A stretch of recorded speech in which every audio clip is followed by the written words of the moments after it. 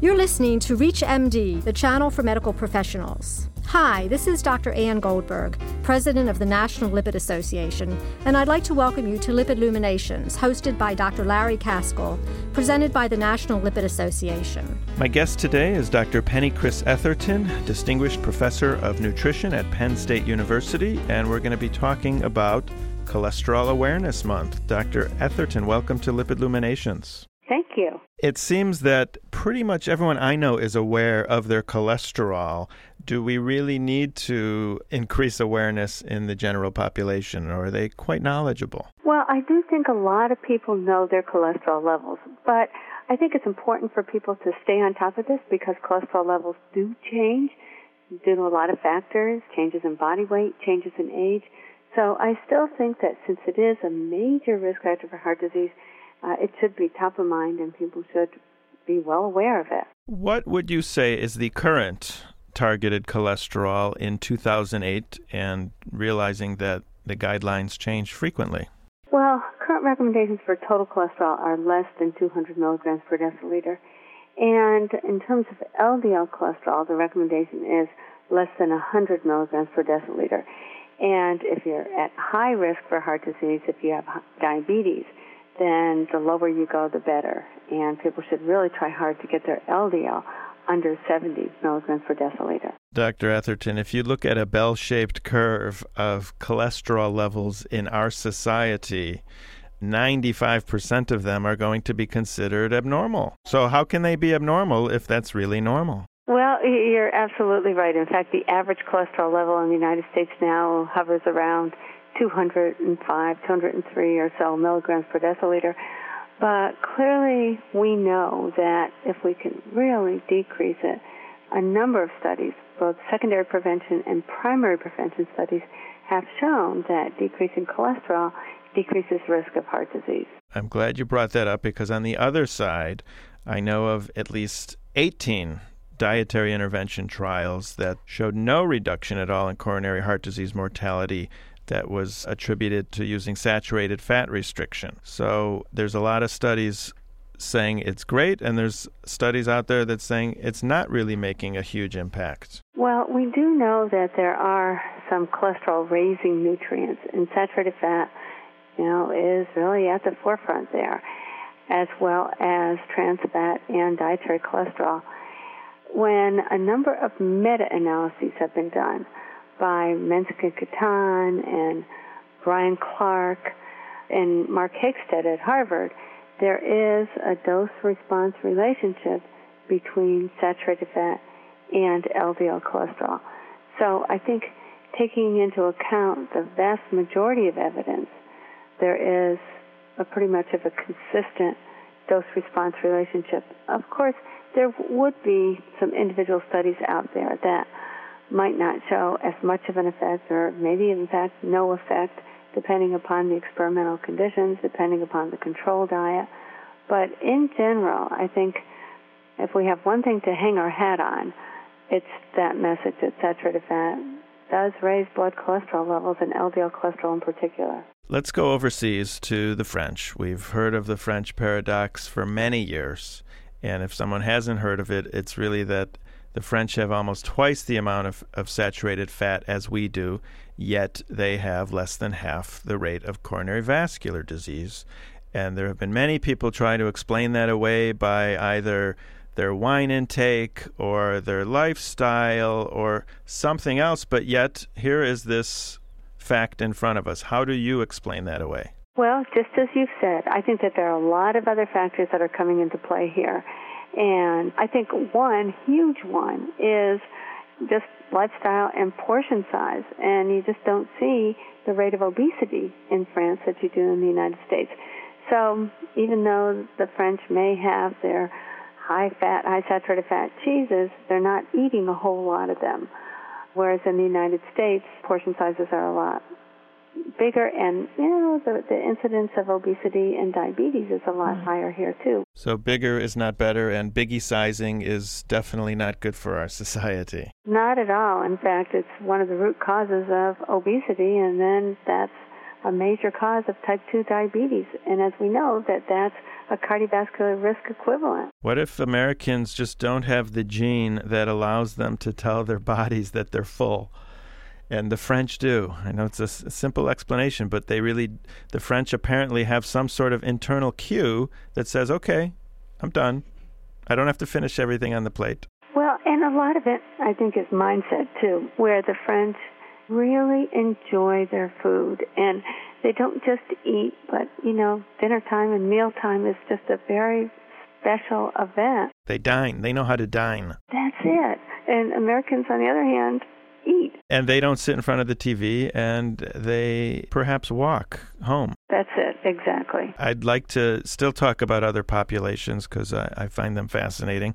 If we move over to population in East Africa, the Maasai, they live on fat-rich milk. They can eat up to 5 kilograms of fatty beef in a sitting, and their cholesterols are below 160, and they don't get coronary artery disease. So, again, I'm confused. Yeah.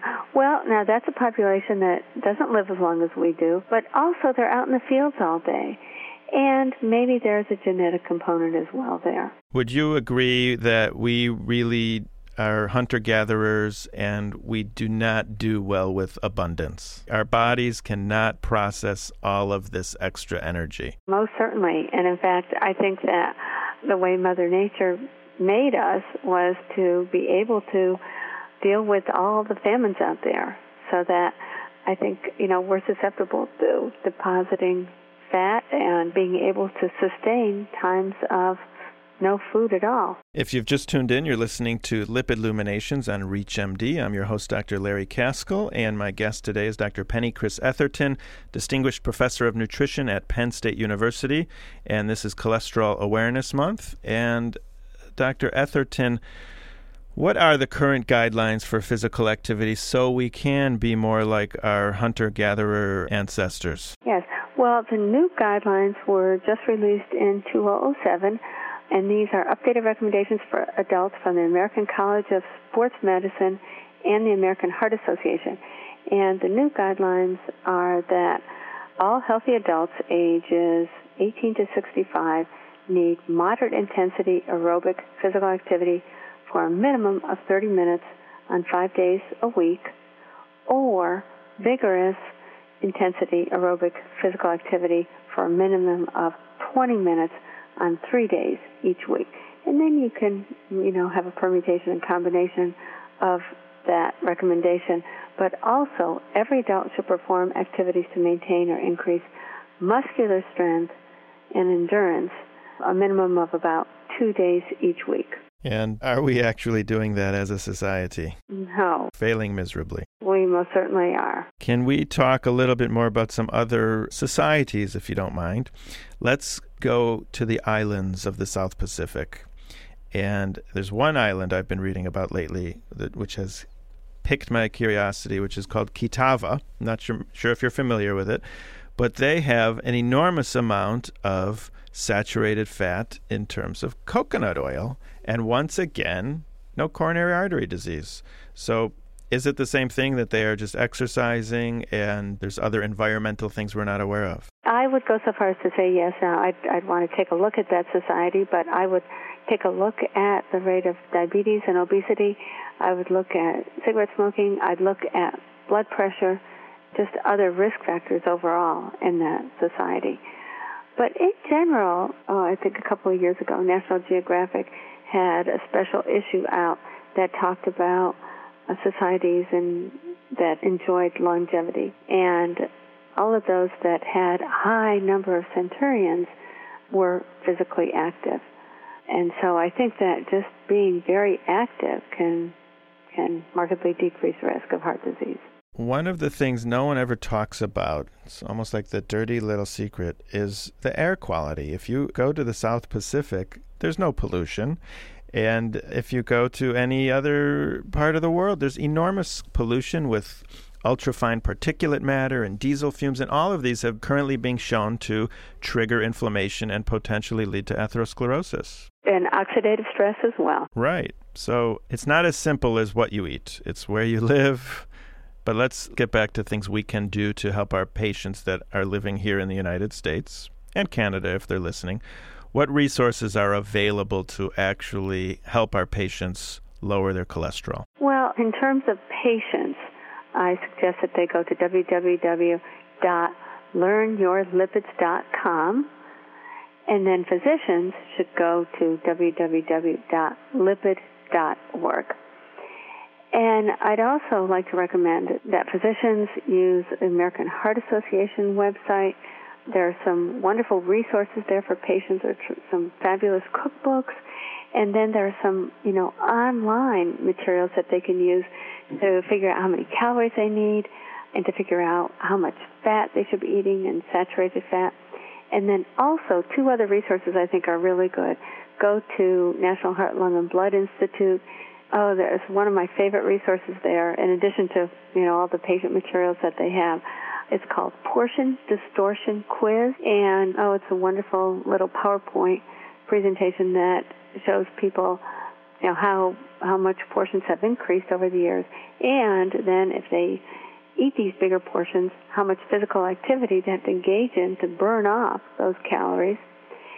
And then finally, I think an excellent resource is to go to mypyramid.gov and go inside the Food Guide Pyramid, and it has all sorts of wonderful materials that your patients can use. So, for example, they can plug in their height and weight and gender and level of physical activity, and then they can find out how many calories they need a day, and then they can cruise through the pyramid and try to design a diet that will help meet their calorie needs.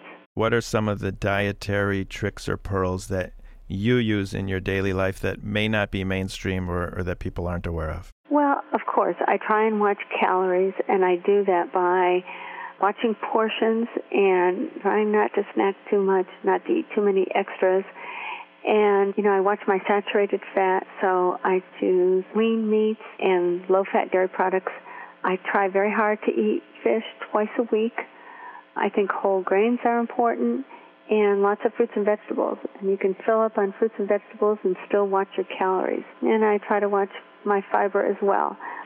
Try to watch sodium, too, because in addition to high blood cholesterol levels, there are other risk factors that we have to pay attention to, and that's blood pressure. Well, on that note, Dr. Penny Chris Etherton of Penn State University, thank you so much for coming on Lipid Luminations. It was my pleasure. Thank you for listening to Lipid Luminations, presented by the National Lipid Association.